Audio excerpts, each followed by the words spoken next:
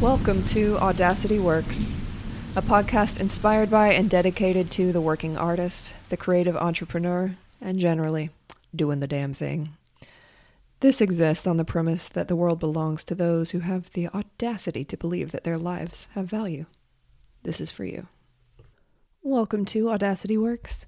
I am your host, Rachel Strickland, and this is episode number 58, in which we're going to discuss some Instagram stuff. But first, some updates. Thank you all very much for your lovely comments on me giving the stanky boot to the vape.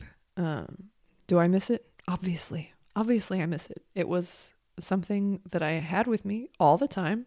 Very reliable form of support. And now it's gone. So of course I miss it. But also, get busy living or get busy dying. And that is my motto for busting through this addiction. I also have to admit that I have more energy, and I didn't really notice it because what I expected was that it was just going to flood me like a jolt of electricity, like, woohoo, you're not poisoning yourself throughout the day. So now you have waves and waves of energy, and that didn't really happen. It was more like I just realized 2 days ago, I'm not tired all the time anymore. So that's a win. And there is something else that I wanted to share with all of you. It is an exercise that I got from the wonderful Kasia Urbaniak. And I'm going to put a link to her website in the show notes. And I highly recommend you at least subscribe to her newsletter. If you don't know who Kasia is a woman who contains the wisdom of, I'll tell you two of her old lives, right? One, she used to be a dominatrix, and two, she studied to be a Taoist nun. So take the wisdom of those two life paths and put it into one woman who is just so insightful and generous, by the way, with her insight. And that's Kasia Urbaniak, and she teaches power to women, power in terms of relationally and also with money. And lots of other things that I'm not naming. She's worth looking up. And I'm subscribed to her newsletter, obviously. And she was launching for Good Girl Reform School. And I didn't join Good Girl Reform School because I'm not a good girl.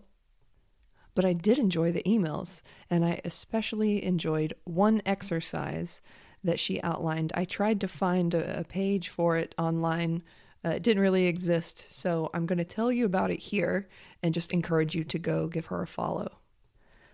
This exercise, it involves setting a timer for 3 to 5 times a day.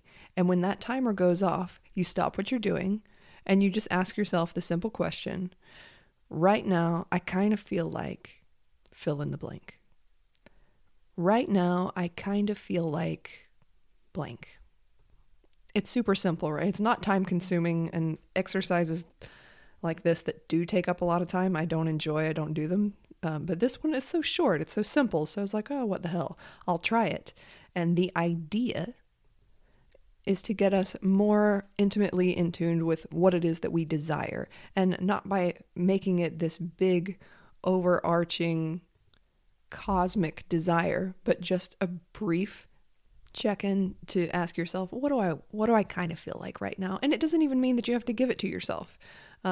Sometimes it's not even a thing that you can give yourself, but at least you're acknowledging that you want it in that moment. And getting in further touch with your desires is something I very much encourage. So like, what the hell? I'm going to try this exercise. And Kasia very wisely noted to us that if you're going to set an alarm, you need to set an alarm that you don't hate hearing, because most of us, we hear our alarm and we're like, oh God, I have to go do this, I have to go do that. And that's not the point of this exercise. The point of the exercise is to check in with your pleasure center, right? You're like, what do I kind of feel like doing right now? And so for my alarm, I chose a sound from the show Sherlock. Has anyone seen Sherlock? So I won't give you any spoilers, but Irene Adler secretly puts on Sherlock's phone this sound as his text notification for when she texts him. He doesn't know about it, but suddenly he starts getting this noise in his phone. So now, 3 times a day. That noise happens on my phone quite loudly, and it doesn't stop until I go over to the phone and turn it off, stop what I'm doing, and ask myself, right now, I kind of feel like blank. And surprisingly, most of the time, the thing I kind of feel like is drinking water. Or like once I was preparing dinner and I was chopping up rosemary, so I looked at the rosemary and I just buried my face in it and took a really deep breath and I'm like, oh my God, rosemary smells amazing. So yeah, we're not looking for big cosmic desires here. We're just looking for a check-in. Like, what do you kind of feel like doing right now? Anyway, I'm enjoying it. Wanted to share it with you. And you can find that soundbite, by the way, if you want to use that as your text notification. It is my text notification as well. So on the very rare occasions that I have my ringer on and you text me, that's the noise that happens, just so you know. Kasha calls that exercise the casual impulse. So if you're looking for it, that's where you can find it. So on to the main event. This is a request from my friend M. She wrote to me and said, I've got to a point with my hoop work where I feel a lot of ownership over it and don't really feel like sharing it online unless it's been displayed in a performance setting. Or maybe only in a performance setting. I'm proud to have gotten to this place, but now I don't know what to post on Instagram. What does anyone do in this situation? Make tiny snippets just for the gram? Looking for answers. Thank you, M, for this question. It's a great question, and let's tackle it. And first of all, congratulations for getting to this place.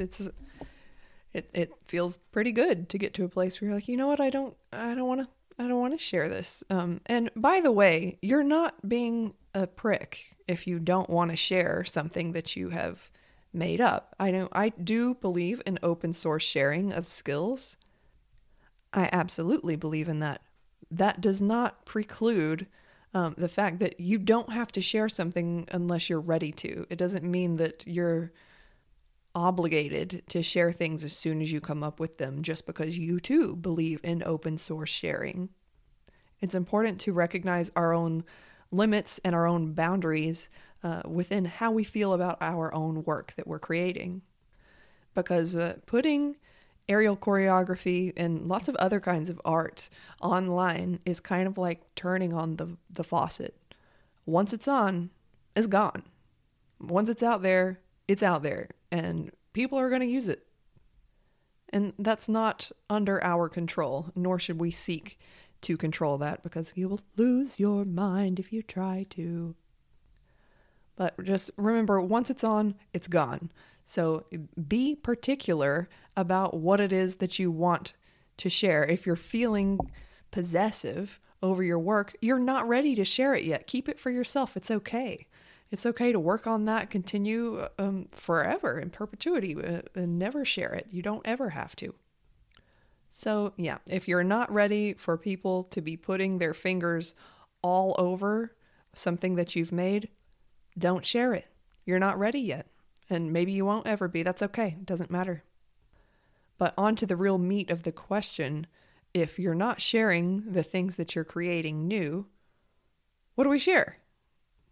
The good news is that there are easy solutions to this, because it's really just a change in perspective, right? We get into a habit and a relationship with social media or with the internet at large, in which we're like, okay, I've made a cool thing. Now I'm going to go share the cool thing. And if we get to a place where that's no longer in service of us, then we need to find a new way to interact with the internet. And there's countless, like infinite ways of interacting with the platform and with all platforms. But we're not really in tune with those other ways because we're used to doing something one specific way. So consider that this is an opportunity to re-establish your relationship with the platform of Instagram or whatever platform it is that you're using. Maybe the relationship needs a refresher. So let's think about the kinds of things that you can post that aren't new cool things that you're just now working on, you're not ready to share yet. What else is there? First and foremost, I have to remind you not to underestimate the value of shit that you've been doing for years. Now, I think that people shy away from posting things that to them feel like old news because they're judging their own work as like, well, people have already seen this before, so it's not interesting. And that's not true. Like, let's take as an example, we're going to take the Strickland sit. If you don't know what that is, it's literally sitting on a hoop in a certain pose, spinning really fast. I've stopped trying not to call it the Strickland sit because all my students from yesteryear call it that, and I'm honored by that. So I'm going to call it that too. Obviously, I did not come up with sitting on a hoop and spinning fast. That's probably the first thing anyone did on a hoop. It's not especially high-skilled. It's not especially difficult. In fact, it's really neither of those things once you have a spin tolerance, but it looks bangarang all the time. Like it always looks so good. So people use it all the time. Ain't nothing wrong with that. And we don't need to see anything more than that. This also comes up a lot in photo shoots. People want to show that, obviously they want to put their best foot forward. So they tend to want to use these really complex poses in photo shoots, and really simple works better. They're more powerful. You can do them over and over more, and photo shoots are exhausting. So don't underestimate the value of something simple and what you would deem basic, because you don't judge your own work. It's very, very hard to maintain an online presence and to put your work forward while you're judging yourself the whole time. It's very, very difficult and not at all pleasant. I don't recommend it. So if you can suspend your judgment of yourself and your judgment of your own work and realize that's not the point. That's not the point right now. And in pursuing a relationship with social media and with an online presence, what is the point? I'm pausing here because I would like for you to think about this. What is the point of engaging with Instagram, with TikTok, with the internet at large and your online presence? What is the point of that? Because if you find that you've been using it as a tool for self-flagellation, I would recommend that you stop doing that and either reinvent your relationship with the platform or stop using it entirely, because nothing is worth like you just feeling like shit all the time. That's pointless. That's not why we're here. It's not valuable. Let's not do that. But once you do, and you can say kind of clearly in one sentence what the desired outcome is of you engaging with an online presence, then you'll be able to see that there are so many ways to do that, and that's definitely not limited to a 40-second clip of only new cool things that you've come up with. There are so many more things about you as an artist and your work and the history of you.